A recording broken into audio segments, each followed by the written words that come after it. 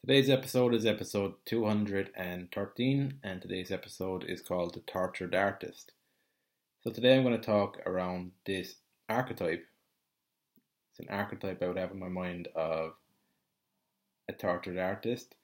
And what I'm going to just talk about in this episode is it necessary? Is that part of it? Or is it simply an archetype someone can unwillingly fall into because that's the idea they have in their mind about what an artist is? Just going to explore that today, the tortured artist. So I think a good place to start here is, so the first point I want to talk around is just, I see creating art as a way of making the unconscious conscious. And in doing so, you become aware of deep-seated feelings within you. You become more aware of the feelings driving some of the behaviors collectively. So I think that is a big part of art. And in order to engage with that, I think this is where the torture can kind of come up. In order to engage with that in some sort of real way, you're having to feel feelings that you wouldn't normally feel in day-to-day life. So you can see this in how uncomfortable the everyday person is around someone who is depressed, and they're expressing their depression, they're expressing their ideas about the world, about how they feel about themselves, and there's an inability to just hold a space for that and to be okay with that and to not have to rationalize it or not have to fix the person. So I think the artist puts himself through those feelings to be in a space where they can make some of the challenging things that are in the unconscious more conscious, and there's a healing effect to it. So I think that's necessary, and that can be seen as a form of torturing yourself, like you're a tortured soul.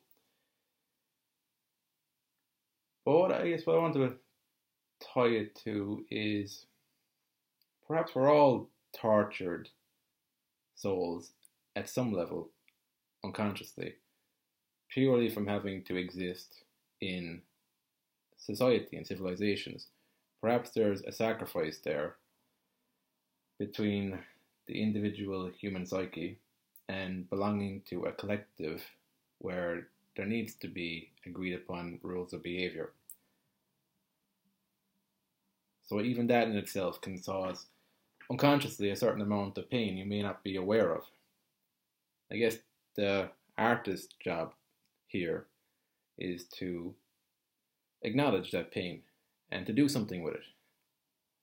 Express it, do something with it that can change something.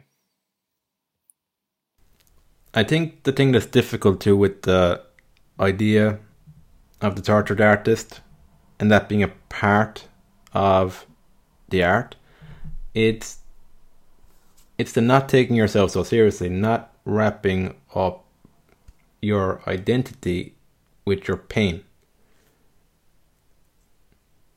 That's a very tricky process, and I often see that if I'm doing something, I'm talking about something quite serious or that's challenging, I guess, for me emotionally. When I watch something comedic, then sometimes I can feel like I'm making a mountain out of a molehill, which I possibly do.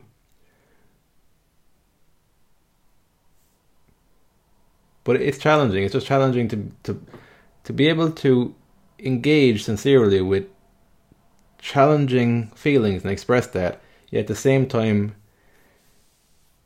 exist in a space where you can take the piss out of yourself. That's very challenging, I've found anyway. I guess it's just uncomfortable, and it's just learning to get a bit more comfortable with that, I think.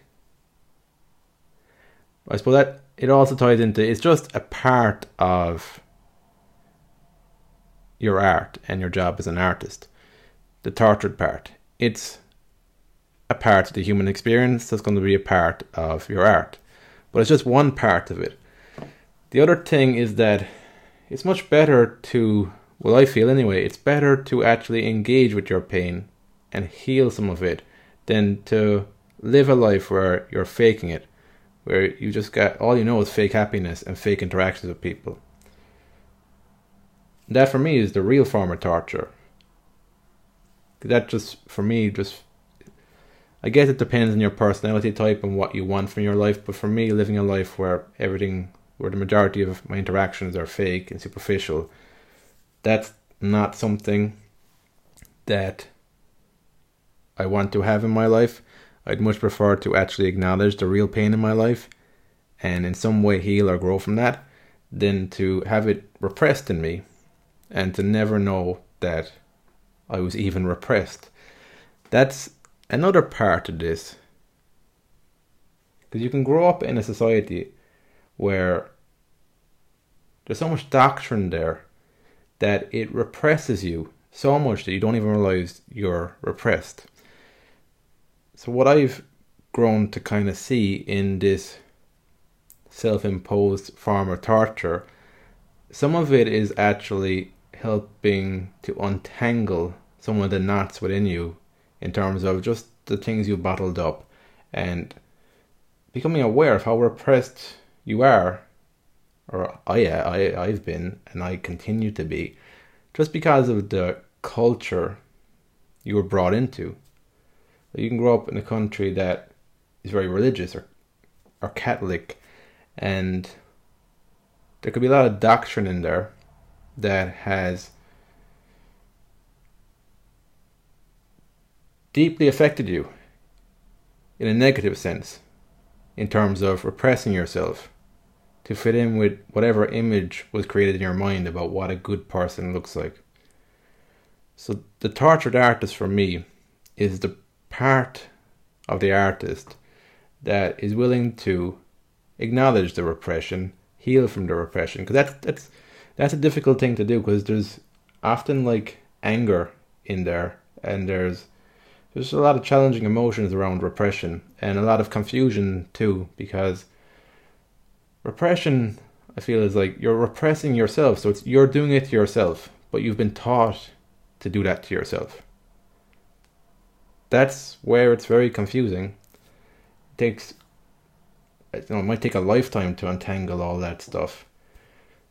But I much prefer that, to feel that whatever level of torture that is, than to live a life where I was repressed. I had no idea I was repressed, because I've had periods in my life where I felt repressed and I had no idea that I was even repressed. And again, this is kind of holding space here where you're acknowledging what's really going on for you, but not getting weighed down by it. So it's acknowledging it to move forward. It's not acknowledging it to stay stuck in it and identify with it and to have a pity party and to feel sorry for yourself. It's acknowledging the pain, to learn from it, and to move forward. I think that's the job of the tortured artist. It's not to be consumed in that. I think that's the fear I would have around that archetype, is becoming someone who sees their torment, sees their torture, and lives in it, and gets some sort of weird satisfaction from that. Because there's I think, did Anthony mention it in one of the recent episodes, the interviews I did, but you can become addicted to feelings that logically it makes no sense. People can become addicted to guilt, or addicted to these kind of feelings because they get something out of it, or they're so identified with it they don't know how else to live.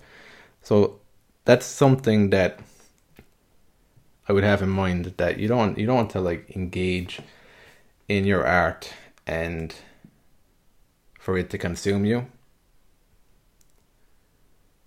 It's just become a two-dimensional archetype.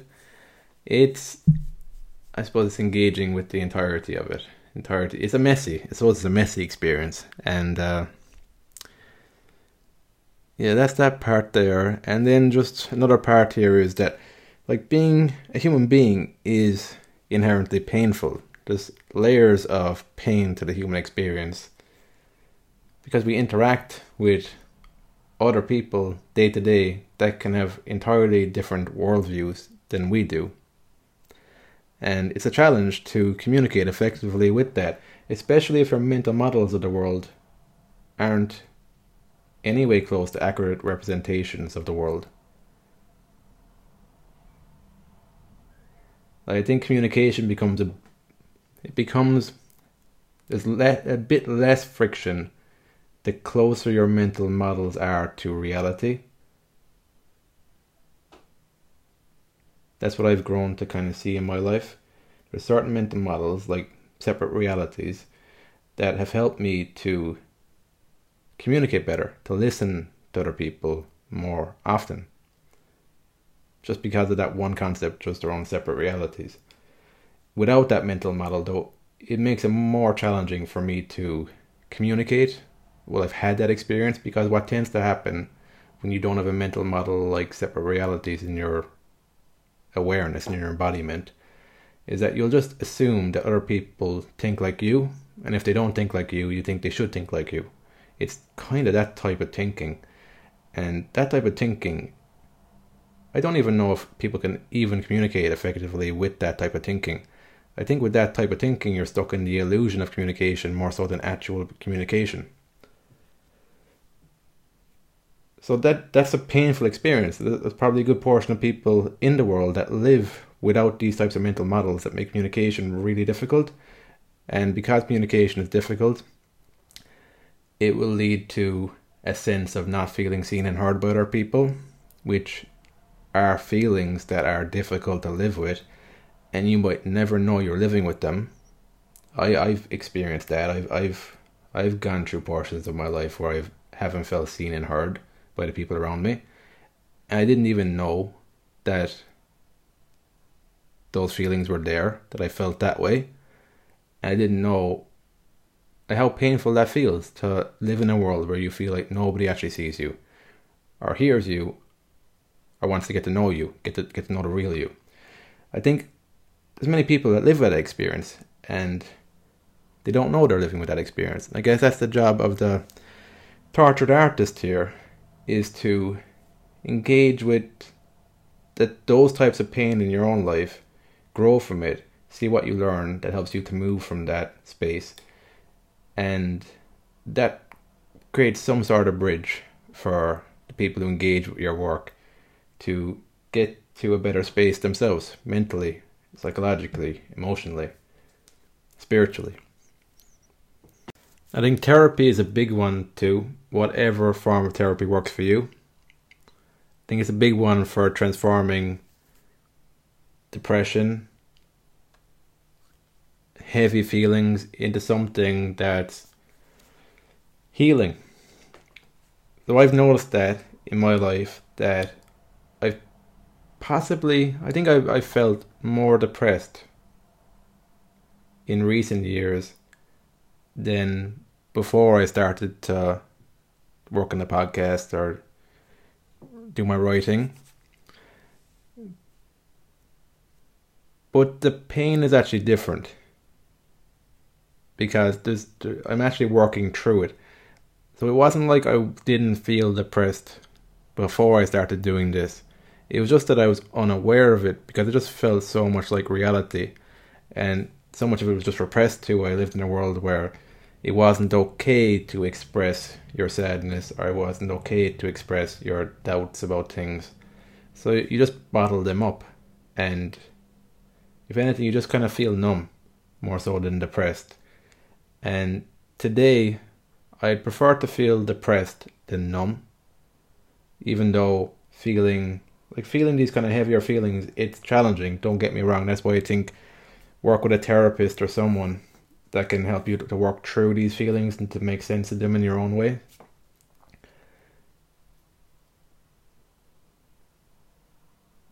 But that's a normal, like for me, I guess what I'm trying to talk about is I feel these kind of more challenging feelings more frequently than I used to, and it's primarily because I just want to feel. I want to recognize what's going on for me. I want to be aware of the people in my environment, and like to in some way, if I can help them. I really want this connection. Like I just want to connect with people and to I suppose give them the experience of feeling seen and heard in the same way that I want to feel seen and heard by other people and by myself as well. That's why I pay attention to myself more often today than I used to. Because it's I guess it's training you, like when you're present with yourself, you train yourself to be present with yourself, then that's something you can give to other people. But if you're not comfortable with yourself, if you can't be present with yourself, you can't be present with other people either. Because I think presence comes first and foremost from an ability to be present with yourself, comfortable in your own company. And it just makes it so much more easier then to be present with other people and to give them the sense of feeling heard. So that's a big one, I think, with art in general, is that I suppose one of the biggest things I've seen in terms of me relating to other people is that through this creative outlet, by being creative, it's helped me to appreciate other people, and I feel less in competition with them in the way I used to when I was in school. It feels less like a threat. So when I'm talking to people today, I'm actually curious about how they see the world, more so than when I was in that more competitive state in school. It was more about judging what they're saying, whether it was right or wrong, whether it was smart or stupid. It was more that model I was operating from. But since I started working on this, it's helped me to get curious about other people's experience of life. And again, I guess that connects back to some of the mental models that I've taken on board, like living in separate realities. That's helped me to appreciate that we've all got different experiences of life, and that I guess I'm learning to value the connection part with other people is possibly one of the most important things in life, and a lot of the activity that I could be engaging in could be roundabout ways of gaining that sense of connection with people. That's a good thing to put out there, to think about. Just put out just the question, like what is it you're looking for? What's the most important thing to you? I think that's a good guiding question. Something you can let unfold over time. Don't need to jump to an answer right now. But I think maybe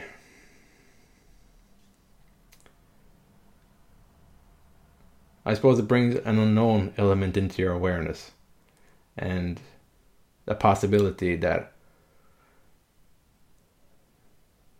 maybe life could be simpler. Maybe it could be simpler. That's I suppose a good thing about that type of guiding question. And that's it. They're the things I wanted to talk today about the tortured artist. I think the main thing I just wanted to talk about, like, if you're someone listening in and you're pursuing your creative path, then there's a good chance that you will feel challenging feelings because it's part of the work you're doing. And yes, I'm trying to just normalize it. What I'm learning to do is sit more with these feelings. Don't analyze them so much. Don't judge them so much. Feel them, express them, and yeah, I think that's the art form. It's kind of treating feelings as you would people. I've kind of noticed that there's certain feelings that I bottle up simply because they feel uncomfortable. I could think of that in the sense of if I went into a room of people and I met new people that I'd never met before, there's a certain discomfort there around the unknown, not knowing what these people are going to be like. And automatically, my automatic way of being could be to shut them out, not listen to them, not interact with them. That's so you can think about feelings like that. That way of thinking has kind of helped me as well in recent years to think about the feelings in terms of interacting with human beings, with other people. It's giving someone a chance and understanding that they might have a perspective that could be helpful. That's the way I've learned to kind of treat feelings, especially the more challenging feelings. Because just like human beings, if you ignore a person for long enough, if you ignore a child, if you're with a child and you ignore them, they're just going to get more aggressive with you to grab your attention. So it's learning to kind of think about feelings in similar ways. I found that useful, and it's also quite enjoyable as well. It's kind of more of it's more of just something to unravel, something to learn. But that's it. They're the main things I wanted to talk about today. Hope that's been of use, been of value. Thanks again for listening, and I will speak to you on the next episode.